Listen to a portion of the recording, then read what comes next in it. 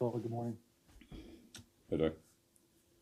I know you said a few times after the game that you guys moved the ball well at times, but couldn't get inside the red area or scoring position. What, in your perspective, prevented the offense from being able to move the ball to the red zone or down to the goal line? Well, I think there's a number of factors. First of all, when we get it there, we got to do more with it. We had a couple negative plays in those situations, and that put us out. Put us out. We weren't able to convert on. We're on a long field, so that's always hard to move the ball an extra 30 or 40 yards. But look, that is what it is. We get the ball there, we still got to do more with it. But we had one drive, I think it was like 14 plays and something like that, and went from the down somewhere around the 10 to the 30. So it's a good drive, but it's still not really even in scoring range. So it's a combination of not having enough explosive plays, not being able to do well enough when we got the ball into plus territory, and playing on a long field always makes it just statistically harder to make long drives compared to short ones. So those are some of the things. But in the end, when we get there, we just got to do more with the opportunities that we have when we get the ball in the scoring area. And just one quick follow-up. Were you pleased enough with the offensive performance to start Bailey again on Thursday? Yeah, we'll talk about the game plan here today. Thank you. Next question, Chris Rock.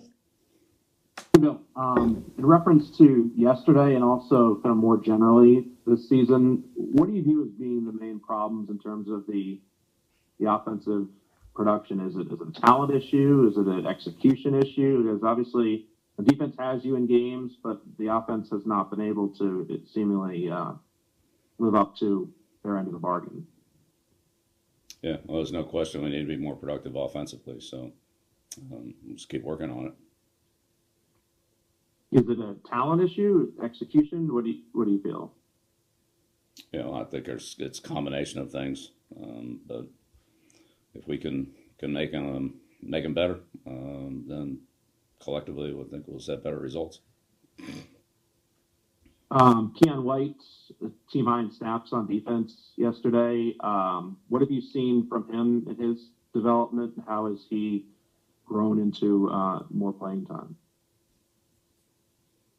Yeah, no, Keon's a hardworking kid. He's out there every day, and that's how you get better. You get better with being on the practice field, working on your techniques, your reads, your fundamentals, your keys, and then improving your techniques. He's done all those, and gets better every day, and has improved over the course of the season. It's a credit to his hard work and coachability that he's done that. Thank you. Next question, Michael Hurley, and I encourage others to raise a hand if you have a question. Bill, just a quick question on Bailey. I know it's limited sample size, and a couple of passes yesterday probably could have been caught, but 50% completion rate through this point. Are you seeing a different quarterback than what you had last year in Bailey, or what is? I don't know if 50% sticks out to you or not. Yeah, well, again, we always look to increase our production on everything. So passing games, in part a function of the quarterbacks, function of the receivers, pass protection, and the plays and the way they match up against the coverages. So we'll just try to keep moving forward and maximize every one of those areas the best we can.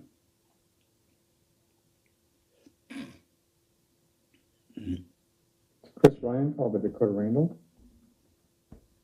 I want to ask as well about Pittsburgh on a short week. What are the challenges of taking them on or anybody on in a short week, particularly when you're looking to find some consistency on one side of the ball?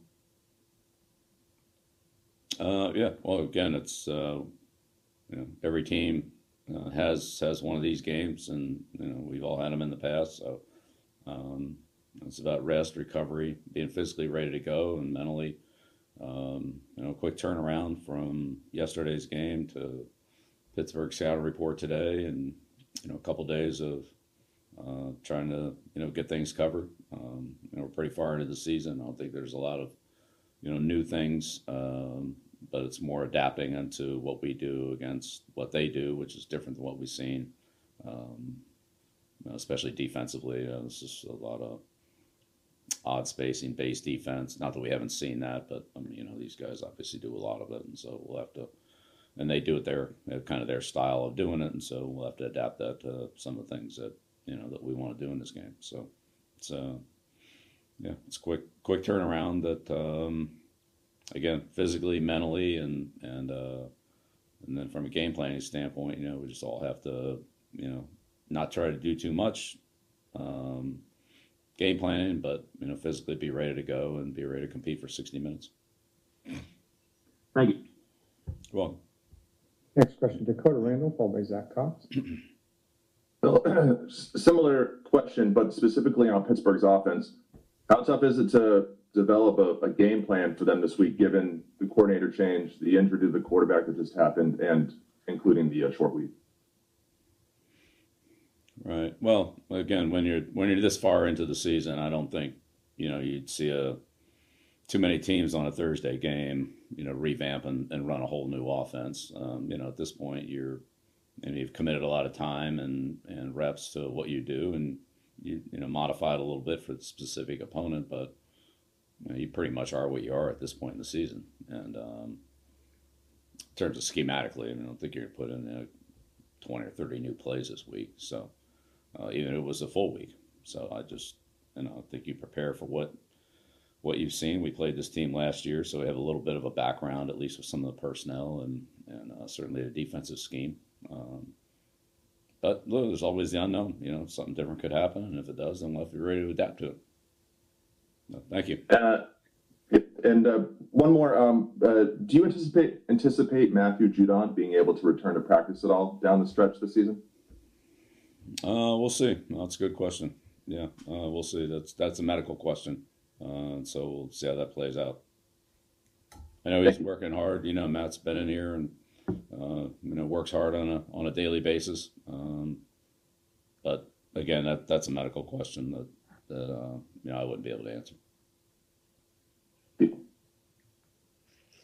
looks like the last question will be Zach Cox. Morning, Bill.